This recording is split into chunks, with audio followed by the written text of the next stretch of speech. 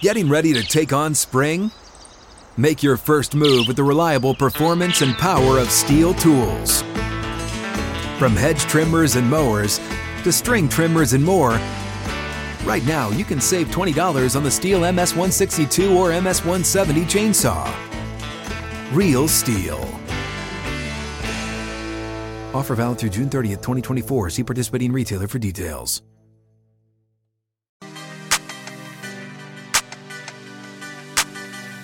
Out of the gates, and we're ready to go. Outkick 360 underway. Glad you're with us as we broadcast live in Nashville and across the Outkick Network. 6th and Peabody with Yeehaw Beer and Old Smoky Moonshine. Dan Dockich from Don't At Me with Dan Dockich across the Outkick Network. He'll be with us in 20 minutes, plus John McClain. We'll talk NFL headlines, coaching movement, playoff previews, and more. From Gallery Sports, he joins us in a little over an hour. Chad, good afternoon, and congratulations to the Georgia Bulldogs for winning the first quarter, and that's all that mattered last night. Let's all bow our heads in a moment of silence because the rest of college football feels dead right now to me. I think that Georgia winning back-to-back, and when you take a sneak peek at their 2023 schedule, they are going to be favored by 14-plus, maybe 17-plus in every game. Up, and they're practically returning everyone but their quarterback. It is unreal what Kirby Smart has done with that program. Starting from the opening interview where he says, what's your team's mindset? He had one word, aggression. And that's exactly what they put forth against TCU. Incredible performance, hands down, no doubt about it. They left absolutely no doubt. They're the best team in college football as the confetti fell on their heads last night in Los Angeles. And I never thought I'd say this, but from a perception standpoint, I don't think it's even much debating it. TCU would have been better off losing a shootout close loss to Michigan than going forth and losing 65-7. Hutton, that's not just the worst championship game defeat in history. It's the worst bowl game defeat in history. You got America in. You drew them in. The Cinderella story. To watch the Horned Frogs. America was in your corner, and you lost 65-7. They lost the way Elon would to Georgia in early September. That's what that game looked like last night. That was pathetic of TCU. And look, it's a great season. They're probably a 7-5 team talent-wise. That lucked their way into some wins, but it was a lot of dogged persistence with TCU all year to get things done their way. This is not a knock on their program or their incredible season, but last night, they looked like some directional school trying to play Georgia. They were able to answer throughout the season, and they did. They made it 10-7 to get a touchdown, and you're like, okay, can they get another stop, right? Can they just slow down this Georgia offense? The answer is no. And, Jalen Carter, who's going to end up being a top 5 pick. The sacks last night came from freshmen and sophomores for Georgia. Complete and total domination. And here's the other interesting note in regards to what TCU did not accomplish last night, what Georgia accomplished in this blowout. Alabama's 6 combined losses over the last 4 seasons have been by a combined 30 points. And last night, we saw that epic beatdown by Georgia, winning by 58. 58 over TCU in the national championship game. And Georgia starts by destroying Oregon. And they end by destroying TCU from start to finish. Fantastic season by the Georgia Bulldogs, back-to-back. And look at the sheer dominance on the stat sheet. 3 turnovers by TCU, but Georgia didn't even need those. 589 total yards, 254 rushing, 335 passing, and then compare that to TCU, 188 total yards in this football game for the national title. Number 1 versus number 2, and somehow TCU remains number 2 in the AP poll today. Georgia was terrific, but, let's be totally honest. What was TCU's defensive game plan? That was as easy of a performance. There was no resistance. It wasn't covering Brock Bowers. Just a handoff to Milton would be 12 yards, and then 17 yards to Brock Bowers. Then Ladd McConkey is magically wide open with no defensive back within 10 yards of him. Just time and time again, Georgia did whatever they wanted with no resistance from TCU. And Quentin Johnston, potential top 15 pick if he runs well, headed to the NFL draft, 1 catch, 3 yards last night against the Georgia defense. The speed was so apparent. And we see that week in and week out, right? The SEC upper echelon speed. But the speed of the football sideline to sideline, TCU had no chance getting the football. Like quick throws, doesn't matter. Trying to get guys in open space, doesn't matter. Those holes close fast against the Georgia defense. And how do you feel if you're Michigan today? Knowing that you just got bounced by TCU that was destroyed by the team that crushed you a year ago. Well, how do you feel if you're Ohio State? Sure. I mean, they're Ohio Marvin State Harrison and Alabama Jr. should feel great, honestly. Marvin Harrison Jr. They're in the conversation. Injury in Tennessee.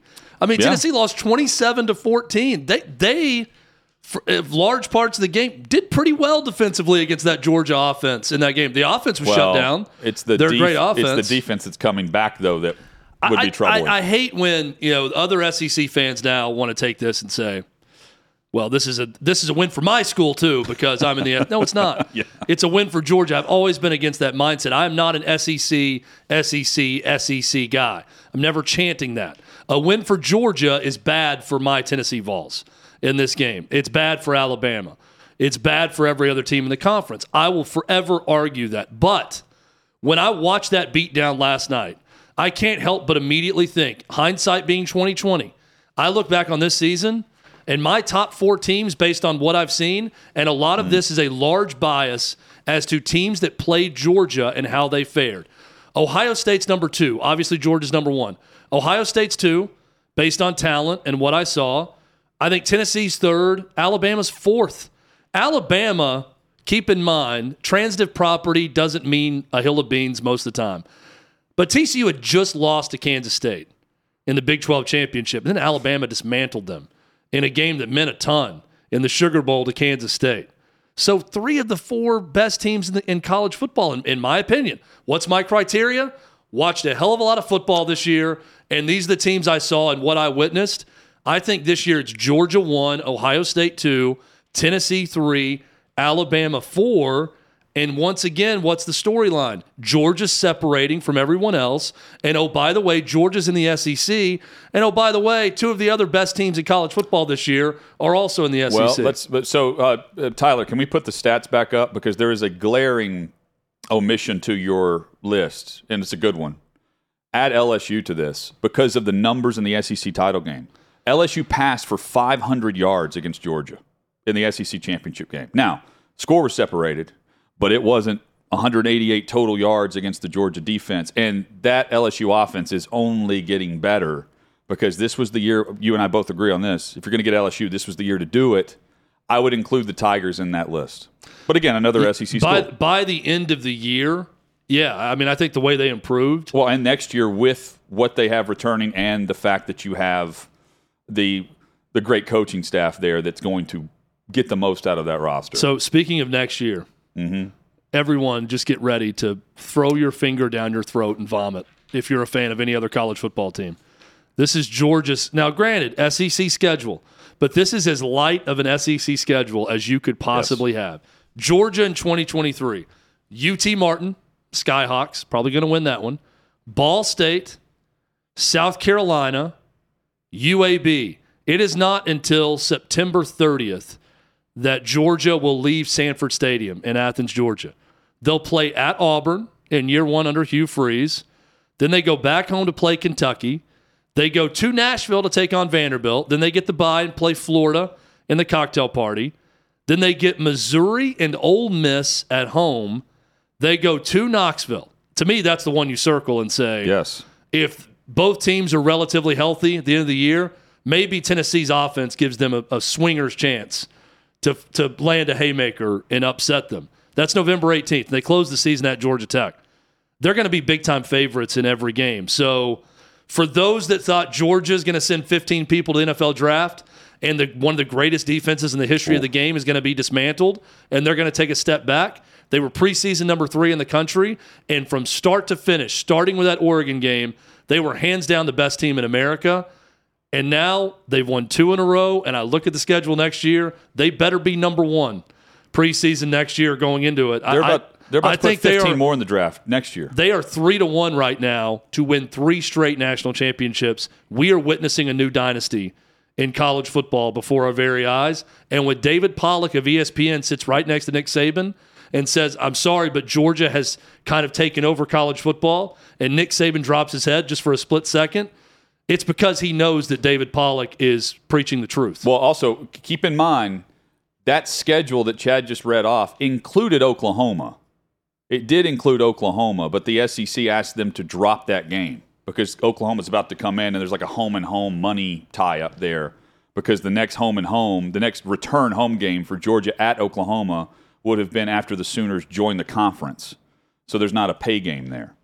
So I don't know who they replaced them with, probably Ball State or someone, right? Yeah, I'm guessing it's the Ball State edition. So they also have Samford in there. Could be Samford. Could have been any of those. Let's be honest. UT Martin. I mean, no, sorry, UAB. Let's not disrespect UAB and Coach Trent Dilfer now. It's UAB, not Samford. It's a different Birmingham school that they added. And I love the quote from Kirby Smart. He was asked today, the day after presser, about like this schedule and next year in the three-peat. And he said, we're going to have to reinvent ourselves offensively. Like there are some things we're going to have to do because if we stay put, if we are in neutral in what we're doing and we're comfortable, that's going to get us a couple losses. Like he's already tuned in to what they have to adjust. Those things, I mean, maybe he's pointing to whatever happened against Missouri and how they came out slow and sluggish, but they always answer. And then, the other question that is an unknown is after Stetson Bennett, then what? And I know that's crazy to bring this up. And they'll have, 4 or 5 stars coming through the door like they have at every other position. But the thing about Bennett was there was just something that just clicked after the SEC title game last year. And through the 4 college football playoff games, the Georgia offense under Bennett, absolutely staggering. 16 yards per completion, 15.9. 10.8 yards per attempt in the 4 games combined. He threw 12 touchdown passes, just 1 interception. He averaged a touchdown for every 10 pass attempts in these games. Over 1,200 passing yards, 310 yards per game in the college football playoff. Huge yards running the football, too. And that came into to play against Tennessee in a big moment game this year, against LSU. We saw it, of course, last night, too. And, 2 rushing touchdowns for him. But when you look at his 4-0 record in the college football playoff, consider Deshaun Watson started 4 games. He lost 1 national championship game. Trevor Lawrence started 5. He lost twice in the college football playoff. Justin Fields started 3, lost 1. Tua started 2. He, of course, appeared in the 3rd and won that title for Bama, but he lost 1 start in the title game the next year. Mac Jones started 2, won both. I mean, what we've seen in the dominance there, that's hard to replace, even with the top college talent that I'm rattling off in the big moment games against the best defenses. TCU wasn't that. But we've seen Bennett step up against Bama and others too. He's one of the all-time clutch guys, and it's no longer much of an underdog story because he's the big dog when it comes to these big moments and big games, and he's proven that time and time again. Carson Beck is the front runner to be the next quarterback for Georgia. He is set for the last 3 years behind Stetson Bennett. He's a redshirt junior, former 5-star quarterback. Who was more of a traditional pocket passer. Who they tried to work in last year. But that's who the fans were calling for after the loss in the SEC championship game, right? So was it him or was it – because I get their 5-star quarterbacks mixed up. Obviously, they brought in JT Daniels, who then left. Brock Vandergriff was another guy on the roster at one point who's a 5-star, who I believe has since left but may still be buried – on that depth chart as a 5-star guy. He's on the Bennett path. He's coming back. Beck, for his career, he's thrown over 400 yards. He completed 62%. Sorry, he threw for 98 yards and 2 touchdowns against Vandy this year in a 55-0 blowout. That's the most extensive work he's ever seen. So he was the first guy to come in and play a lot in a blowout game against Vandy earlier this year. he is the front runner to win the job. What did Mattress Mac lose last night? 3.2, 3.1 million? Well, he lost $1 million. He was set to gain 3.2. It was 3-1. So he bet on TCU to win outright, I think was the bet. Okay. So on the money line, they were like 3-1. So had they won, he was going to win. I thought he put $1 million on them. I think he told us 3, and he was going to He's going to get 9 or something back. Maybe it was, which is still 3-1. If so, then yeah, he put over $3 million down. Does he even care? 3.1 was what he lost. No.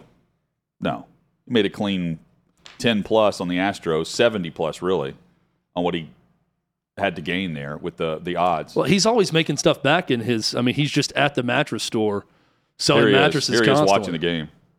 I mean, he looks miserable, and he also knows no eyes are going to be on him for the national coverage. How quickly, too? I love him just sipping water. How quickly did this broadcast just turn into, let's just get to the end of the game and the trophy presentation? Herbstreit and Fowler, you could tell. They were just like, man, this is... going into halftime when they made it 38-7, and then you knew we had about an hour-long halftime coming up. That was the longest halftime in the history of college football, just to get to the second half. Because they just want to get the game over with because they know everyone's tuned out at that point. Ball game. 38-7 should have been the final. And it was the halftime score. My cousin sent me a text and said, can they do a running clock in a national championship game similar to a high school football game? Which would have been fitting last night. I'm sure ESPN would have loved that. I watched the halftime. So would TCU, by the way. Yeah, I just wanted to see what they were going to say at halftime on set. I watched some of the McAfee cast, which was very entertaining. Those guys just play so well off each other, chemistry-wise, timing-wise. It's really good.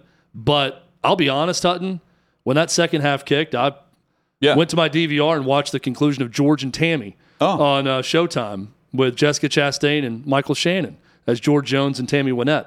So that's what I did for the second half of that game. I watched that misery. I tuned out. I completely tuned out and then went back and watched highlights of what was a continued thrashing by Georgia in the second half. Is it over yet? No, it wasn't. Still more points to be scored. 65-7, Georgia wins over TCU. Dan Dakich joins us around the corner. We will chat about this game, Georgia's dominance, get his thoughts on the coaching changes across the NFL, and much more. Dan Dakich with us next on Outkick 360. What's up, everyone? It's Nick Wright, and I got something exciting to talk to you about today. Angie, your ultimate destination for getting all your jobs done well. Now, Angie isn't just your average home services marketplace.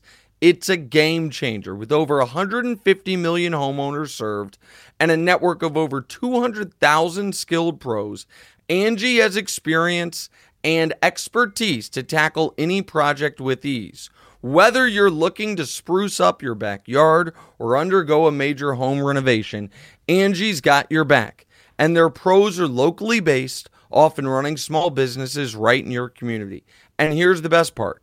Angie makes the process seamless. From researching and comparing pros to scheduling services at your convenience. Angie's user-friendly platform puts you in control.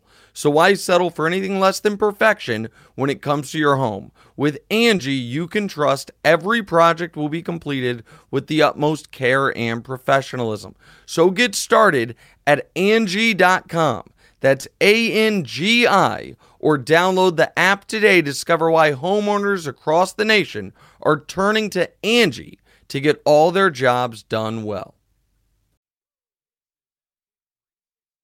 Two of the best guests on the show today. John McClain joins us in an hour. And right now, we say hello to Dan Dakich, host of Don't At Me, across the Outkick Network. Mornings right here on Outkick and streaming at Outkick.com. And he joins us now to recap what was a beatdown of a national championship game, sipping the coffee because, the man never stops working. Dan, good afternoon. Hope all things are well.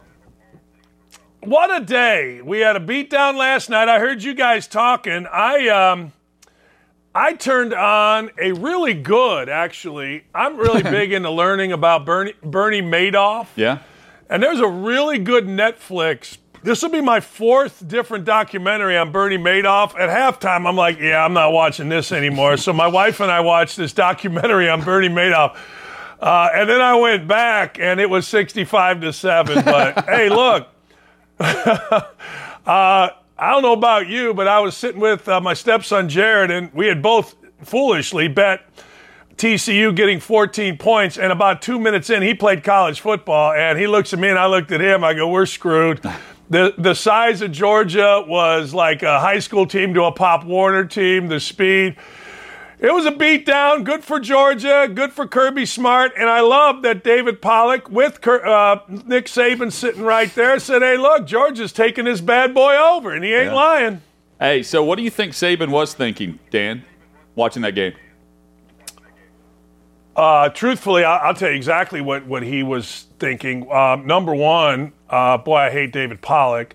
And number two, David Pollack is absolutely right. And how do I figure this out? And I guarantee you, I promise you, because he probably only saw one Georgia game, in person all year, and that was his. So he probably was making notes on what they have to do to win by scouting them in person. You don't get to scout in person anymore. When I first started coaching, you drive up to Purdue or you go to Illinois and scout in person. You can't do that anymore. So I guarantee you he was working. I guarantee you he was like, all right, we got to do this better, that better, whatever it is. But number one thing you better do better, and Nick Saban can do it, is you better recruit, because that's some dudes on Georgia's team, man. Kirby's dominance, by the way, that's now 2-2 since Kirby left the staff. He's now had 2 titles compared to Saban's 2 titles. I just refuse to underestimate Stetson Bennett in anything ever again. I mean, if you told me right now that he becomes Drew Brees and he becomes an NFL Hall of Famer, I wouldn't be shocked. I mean, the guy just gets it done no matter what. He's not going to be a high draft pick, but Dan, who's to say that he's not going to get on with the right system in the NFL and do something as an NFL quarterback? I mean, nothing would shock me at this point with this guy. I said this earlier, and I'm curious your guys' thoughts. So the camera goes like this. You see the line of scrimmage. You see both teams. Quarterback drops back. You see the ball in the air for a split second. I swear to God, this started when I was a little kid, and I watched Kenny Stabler against the Bears one year, and I'm like, man, every time he throws it, I think it's going to be complete. There are some guys that every time they throw it, you think are going to be complete. And what happens then is the ball's in the air, and then they cut. They show the ball, know who he's throwing it to. And I swear to God, he throws it with as much zip as anybody. He puts it right where he needs to be. He can move around the pocket. I get that he's not prototypical, but I'll tell you this. I don't think Max Duggan is a NFL quarterback. He got a better arm than Max Duggan in terms of throwing balls that you need to throw. I'm totally with you on that. You tell me you're going to bet against Stetson Bennett, I say good luck. What do you do today if you're a part of the TCU program? It's one of those where you can't sit around and feel sorry for yourself because you're playing in the national championship and no one expected it. But I opened the show by saying this, Dan. I feel like they'd have been better off losing a close, hard-fought game to Michigan than subjecting America to that being your brand. Because let's face it, most people are going to remember that about this season and not all the close wins. When most of America tuned in, they lost 65-7 in a national championship game. It's difficult to get over that. Really difficult because all the goodwill from the previous game went away. Now, here's what I would say. I say this. I say that, look, you can't take away from what they did this year. You can't take away from the win over Michigan and how they beat Michigan. But to the average fan, TCU is going to be remembered for this. If I'm a member of the staff, I do what Nick Saban. I said Nick Saban was going to do. We're going to work today. If I was one of the players, I'll tell you what I'd be doing today. I'd be sitting, because it's probably nice down in Fort Worth, I'd be sitting at a pool. I'd be drinking about 1,000 beers. And if I had class, guess what? I'm going to class a little bit buzzed. I don't care. I'm hanging out. I'm hanging out. I'm not, hey man, it's a long season, right? It's a grind, and you only get so many days. But if I'm a staff member, hey man, I'm calling up, Jimmy Joe 5-star and saying, look, I know we crapped the bed, but we got there. We can get there, and now we need you as an influx of talent to raise our level. I'm selling the hell out of it, but I know exactly what you're saying. You know what? You get there, man, you had that awesome win, and the way you did it, you kept punching Michigan in the nose. But this was like voting in Chicago, baby. This was over early and often. Dan Dakich with us on Outkick 360. He's the host of Don't At Me, which you can catch weekday mornings right here at 9 a.m. Eastern. Dan, so Jeff Saturday is being included as one of the candidates for the full-time position in Indy. Chris Ballard is saying that he doesn't want to be defined by whatever decisions have been made right now. He wants to be defined, I'm paraphrasing, by how he's going to turn things around, and he loves hard work. What do you make of what they're doing, given the fact that the reports are the Broncos are about to offer Harbaugh the job? Chris Ballard's the worst general manager in the NFL. Nobody can tell me differently. He hired Josh McDaniels. McDaniels took a look. He said, screw it. I've said this for years because I know this. Andrew Luck didn't quit because of some magical injury. Andrew Luck quit because he got tired of the woke, soft culture. Andrew Luck, anybody will tell you, wanted to be coached hard. He looked at this and said, I'm not going to get killed here because we're never winning anything with Ballard and Pagano. Now, he leaves. They bring in Reich. They're looking at, they drafted a guard 6. They gave the highest paid, not only guard, but the offensive line in the NFL. That's terrible. The evaluation, Ben Banigou over A.J. Brown, Paris Campbell over a number. Are you kidding me? It's a complete disaster. He's the worst general manager in the NFL, and he's full of crap. He's totally full of crap. He's scared to death, and he has said it, fellas. He has said, well, if I draft a quarterback, y'all going to run me out of town. I've told you this. It's the softest media market in the country. A bunch of babies here that kiss the backside of Chris Ballard, and he's worried about being tossed out of town. Now all of a sudden he's John Wayne. I don't back down from that. He's full of crap. He needs to go. Saturday needs to go back on Greenberg's show, whatever, get up, get down, get out, and just start jumping around again like an idiot.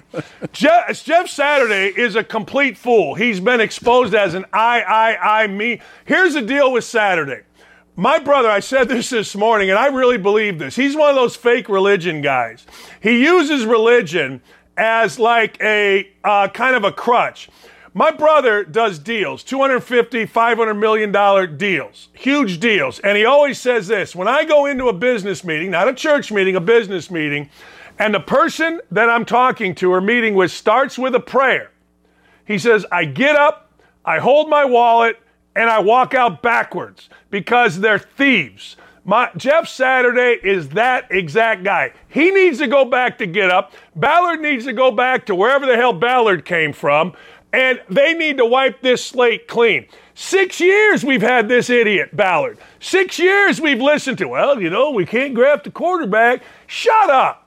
And the media right now is still kissing this idiot's backside. Nachos matter in Indiana, baby. Here's what happens. Ballard brings the media out. They have pizza, true story, and nachos, and they watch tape of the draft picks. Nachos matter here in Indiana, baby. These guys stink. I wouldn't buy a season ticket. I had season tickets for 5 years. I wouldn't buy a season ticket to that mess. In fact, Jimmy Irsay gave me a football as a fan. You know what I'm going to do? I'm going out, true story. I'm throwing this in a lake behind my house.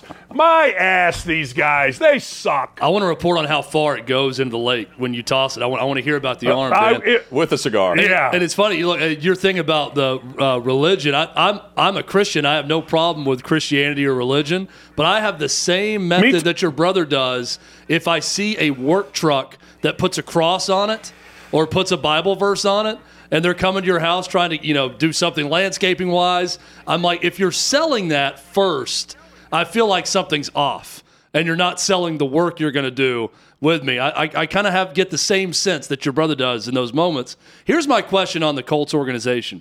Same question I have with the Bidwell family. I have no faith they're going to get it right in Arizona because it's a terrible ownership group, and they're not strong enough to make the right decisions to get Arizona into a place where, I don't know, they can have a coach for more than 6 straight seasons, which they've never had in their 100-year history as a franchise. Is Jim Irsay strong enough and good enough as an owner to make the right decisions, to hire the right people, to rebuild this thing? He used to be, and then Jimmy Irsay became a social justice warrior. Jimmy Irsay, so you got to understand Ballard, right? Ballard goes up and he starts crying about white people and how bad white people are, and he gets tears in his eyes, and then he does some things on guns, and he misidentifies every gun he's talking about, and Jimmy Irsay loves that. There used to be in every guy's office a saying that Jimmy Irsay had, which was nothing interferes with winning. Polian had it, Grigson had it, not Ballard. Why? Because nothing interferes with Frank Reich kneeling with the players and being the only guy to kneel and all of our social justice. Hey, you can do all that stuff and that's great, but win. But win. That's it. Look, let's be honest. Frank Reich is the nicest guy in the world, right? He knelt and all the players stood while he knelt on one knee. And guess what? First guy fired? Frank Reich. Look, they talk about relationships. They talk about all this crap. They're full of crap here in Indianapolis. Chris Ballard, for whatever the reason, is a survivor. Jimmy Irsay's trying to sell us this guy's a winner. He's 46, 53, and 1. And still doesn't have a left tackle, doesn't have a quarterback, doesn't have a wide receiver, doesn't have a number one cornerback. All, by the way, important positions. So no chance in hell can Jimmy Irsay. Now listen to this. You won't believe this. Jimmy Irsay's daughters keep notes during the game and have a headset on. His daughters. This is the worst franchise in the NFL right now. I had a 35-year NFL veteran who travels with the team call me after they lost to Jacksonville, and he said, Dan, this is after they lost to Jacksonville, second game of the year. He goes, I'm telling you right now, Jacksonville is so far beyond us, meaning Indianapolis, in terms of everything, culture, toughness. They got a new building going up, scheme, talent, and look what happened. Man, it's a mess here. Texans, you're a mess. Titans, you're never really a mess, but you're a bit of a mess. And Jacksonville's on the upswing. But we, to quote the great Carlos Zambrano of the Cubs, after a bad season, we stinks. Who's the best candidate that they have put out that they're actually interested in talking to other than Jeff Saturday? I think D'Amico Ryans is a guy that people really like. I think they're talking to both of the guys from Detroit. And I don't know. Look, this whole thing is nuts to me, right? All of a sudden, Detroit is where everybody wants to get a guy. What the hell's wrong with you? Last year, Matt Eberfluss's team just craps the bed. He's the defensive coordinator of the Colts. But because there must be some, I think there is actually, must be some hierarchy of who gets hired when, Eberfluss takes the Bears job. And Eberfluss is friends with my wife. They grew up together. I like Matt, but he's a horse bleep coach. So there's no surprise they go 3-11. Look, at the end of the day, the Colts will get it wrong. At the end of the day, Ballard bought himself 2 years because, one, this coming year, apparently he's staying. He'll draft a quarterback. They'll keep him there with a year on the quarterback. I'm telling you, in the world we live in, there are winners, there are losers, and there are survivors. And for 5 years, I've told Indianapolis, Ballard is a survivor. That's it. They'll get it wrong, I guarantee you.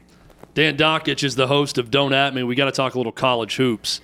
I want to start with Kentucky. I'm watching their game on Saturday against Alabama, and I just don't get it, Dan. I mean, they've got a veteran coach. We can poke holes in how good of an in-game coach John Calipari is, but Oscar Tshiebwe, Severe Wheeler, they've got veteran guys who should be stars in the SEC and mixed with five-star talent like they always have. And they can't do anything right now, getting blown out by Alabama in that game, barely beating LSU, who I don't think's that good at home. What do you make of what's going on at Kentucky?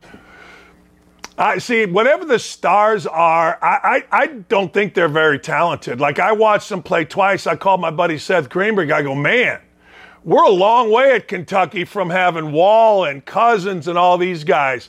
The one thing I also think, and I've been hearing this, And you hate to spread rumors, but what the hell? It's just between the three of us. That's right. I think they got a lot of NIL problems. I think they're one of those teams. There's about 3 teams that I've heard in college basketball that are having internal NIL problems, meaning this guy's paid too much, these guys don't like it. That's what I'm hearing. And when you are, look, if you ever ran into the guys that actually rank players like Gary freaking Parrish, they don't know whether a basketball is stuffed or blown up. So I just watch, and I'm watching these guys, and I'm like, yeah, they ain't that good. Now, Sheboy plays hard, and he's making a ton of money. I just don't think they're that good, and I think they have an internal problem. I think Alabama's that good, and I think the guy there, Nate Oates, ain't afraid to coach him. And Calipari isn't afraid to coach him, but I'm telling you, more than one person has told me they think they got an NIL problem at Kentucky. We got to go with what you're wearing on your shirt right now, your alma mater, Indiana, and what in the world is happening with that Indiana team so far this year, who, again, I'm watching and think they've got some decent talent, and there's something lacking, though, Dan. They have 2 of everything. They literally do. They are. John Calipari told me he's trying to get the Indiana series back, but he won't play him. He wouldn't play him this year. He goes, Indiana's too good. I go, I know. They got everybody back. Now, they're soft as hell. I mean, we've got our star player, Trace Jackson Davis, putting out on social media hate mail from some fan who, by the way, wasn't wrong. Now, back in the day, when Indiana was considered tough, we used to read the hate mail in the locker room and laugh. I had a dude bunch of dudes throw eggs at my window in my apartment complex because I turned the ball over and it kind of cost us going to the Final Four. We just didn't clean it up. I had people take my grill and throw it off after a loss against Purdue. It comes with the territory. I got a guy, Race Thompson, gets hurt on the court. It's not an AC, and he's bawling. He's bawling like, woohoo, like, what are you doing? No, Indiana used to be the toughest place in the country. Indiana is now the softest place. Mike Woodson hasn't done a damn thing as a coach. He won't get off his ass and put any kind of offense in. He's got assistant coaches, I don't know where these got these guys from, that would not know how to develop a player if that player was Michael Jordan. It's horrible. They're underachieving, and unless this staff gets off their backside and gets out of the sauna, they got to turn CNN off because that's all they do. They watch CNN, go in the sauna, smoke cigars. It's a mess. They should be in the top 10 in the country. They're not, but I'm wearing my Indiana pride. But we got to stop whining about hate mail and stop crying on the court. You could have stabbed me in the throat, and I ain't crying on the court and letting everybody see that. Anyway, that's my rant on Indiana basketball. So you contribute to a loss, and the first thing someone thinks of is we're going to get Dokic's grill, and we're throwing it off a balcony. That's next level. Yeah. We'll go after the grill. I have a feeling, win or lose. As an avid griller, Dan, that hits me where it hurts when I hear that story, that someone went after the grill. Based on intoxication, I feel like that grill was hitting the deck no matter what, win or lose. I'm not saying that it wasn't. I'm just saying that it happened. We lost to Purdue. It was one of those. It was like an apartment complex that was like jail. You see a circular. There was a courtyard in the middle. So I think somebody just took it. But I know this. We were sitting there after we had lost to Virginia to go to the Sweet Six or to go to the Final Four, and I had turned the ball over with a couple minutes to go. Came back and hit a couple jump shots, but I digress. Okay. All of a sudden, we're sitting there, and I hear boom, boom, boom, and eggs are pelting our window. And I look, and I see a bunch of guys running out. It didn't stop us. We kept drinking beer and playing spades. We love to play spades. So it's great. It's a true story. Hey. Swear to God, it's a true story. We need to get back to that era at every college campus, apparently. Yes. Yeah. Now you lose a game, they'll come over and grill for you because they feel sorry for you. Oh. At Indiana, here's what they do. Seriously, I got people saying, well, you know, the kids are really trying hard. Really? So at Indiana, back in the day, we used to worry if we had to practice after a loss. These guys, this is a true story, these guys go to an event.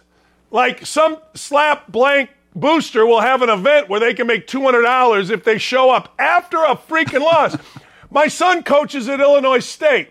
I was bringing his Christmas presents to him at Evansville this weekend. I go, hey, if you lose, I ain't giving you the Christmas presents because none of your players or your coach want to see you with Christmas presents after a loss. They won, so I gave them the presents. We got to go back to that era, boys. We got to go back to that era. Dan, we will be coming back to you for another visit on I'll never mess with your grill, Dan, I promise. No matter what you do or say, I'll never mess with your grill. That's right. We'll be chatting with you soon on Don't At Me. Thanks, fellas. And thanks for all you're doing for me on Don't At Me. You guys are awesome, man. Thank you. We love coming on the show. Absolutely. Thanks for having us. Yeah, same here with you. Thank you. There's Dan Dakich bringing it today. He's fired Don't up. at him. I feel like we got an even heightened version of Dan this hour of the day. A little bit later in the afternoon. Yeah. Well, I mean, we hit on two topics. The Colts. He was ready to go. Hoosiers. He was ready to go. Coming up, a Christmas fair or foul for, I think it's a layup, but we'll see. We'll see where we are on this. And we've got headlines across the NFL, plus John McClain in about 30 minutes. All of that and more coming up on Outkick 360. When you need mealtime inspiration, it's worth shopping Kroger, where you'll find over 30,000 mouth-watering choices that excite your inner foodie. And no matter what tasty choice you make, you'll enjoy our everyday low prices, plus extra ways to save, like digital coupons worth over $600 each week. You can also save up to $1 off per gallon at the pump with fuel points. More savings and more inspiring flavors make shopping Kroger worth it every time. Kroger, fresh for everyone. Fuel restrictions apply. Outkick 360 rolls on. So, according, Colin Warner sends us some great, just non-sports related articles, right, and studies. And do you believe that He's a bit of a researcher. 41% of Americans still have Christmas decorations up? So when I think about that percentage more and more, it does surprise me. Now, I was at church on Sunday, and I heard this for the first time ever. Never knew this. But the thought is if you don't take your Christmas decorations down on Christmas night, this is from a church history standpoint. Yeah. If you have your home decorated at all, you're supposed to leave it up until January 6th. That is Epiphany. If you leave it up past January 6th, you're supposed to leave it up until Lent. Lent starts, Hutton, on February 22nd. So this is more of an Eastern, I think, Christian ideology of how you schedule out the year in terms of decoration. But that's the first time I heard that. It sounds like it's just a lazy ideology. Let me give you my answer. We started taking Christmas decorations down the moment we got back from Nebraska. And we left the day after Christmas, so we couldn't do it the next day. We left at 5 a.m., but the moment we got back, Christmas decorations started going down. Here's what you do at the start of the year. You eliminate. You declutter.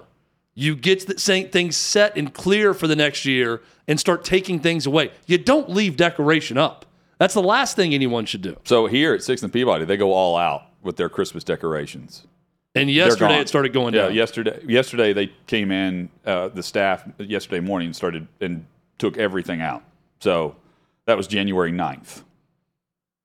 Growing up, we would leave ours up until New Year's, right after January 1st, January 2nd. But that was because, as kids, we had like a train set and everything else that we wanted to keep up, right? And we were out of school. So we, wanted to enjoy the Christmas break. I think, December 26th is a little bit extreme. I think having it down New Year's, right around January 1st is a good time to bring it down. So, that's a reasonable time. How many people in studio actually have Christmas decorations up? I know we're about to bring Davey in. So Colin does. Colin does as well. Anyone in the back? Brooks yes. Brooks says yes. Brooks no heathen. Matt, did you even have a tree? Of course he has Christmas decoration. He did have a tree? Did not have a tree. Very smart. Very smart. By the way, they make these artificial trees now that are half. Hold on. Is Matt waging war on Christmas in front of our very eyes? Come on, Matt. I had a wreath on my door. Oh, nice wreath. That's Matt. I'm on your side, man. Is the wreath still up? Did you take it down? It's a wreath, Matt. Matt, it's a wreath. You can just remove it right now when you get home. It's not a lot of work. Davey, you have your Christmas tree up, but for I'm also on your side here, a decent reason. Yeah, so I didn't put the tree up. I'm not going to be the one to take it down. So I'm really. It's going to be up all year. I'm also this is also the first time I've lived at this residence, so I'm really just curious to see how long this goes. I'm one of those people, I'll just sit back, I'll watch, and I'll see what happens. Are you in a nursing home? It's a very odd setup, though, Dave, because you got a platonic male roommate situation. Correct. Right? There's three of us. And do you put your own decorations up on the tree? You guys get together and drink spiked eggnog and put your own childhood decorations up? Or was it all him? Showed up after leaving the studio one day, and I was like, oh, there's a tree. I was like, oh, that's cool. And now we just kind of wait and see. I used to have like a Charlie Brown Christmas tree, you could just sit on like the counter, and that was it for me. But I'm not the type that's like going to go all out. My neighbors, I know for a primary complaint, I was complaining about the lights still being up. Those are finally down now, so I can sleep in peace now. I think we all now know who the alpha is of Davey's house. It's that guy who put up his own Christmas decorations. Oh, I disagree. I think it's Davey. And just Davey said, of the house. I'm going to do this. Some dude that lives with another guy just put up a Christmas tree. Yeah, but I mean, maybe he might like Home Alone, Hutton. He might like to have the Christmas spirit around him and have a tree up at the same time. Kevin McAllister had a very large family. I'm not taking down some other dude's Christmas tree. He put it up. He's going to take it down whenever he wants. Did it bear gifts? If it goes a little longer, Davey, I would remind him that Christmas tree is still up, and he should take it down. I'd give it another couple days. Fair point. It'll be up for a while. Establish dominance, Davey. I'll keep you posted. If you're not the alpha now, become the alpha by telling him that damn tree's coming down right now. NFL head coaching openings next.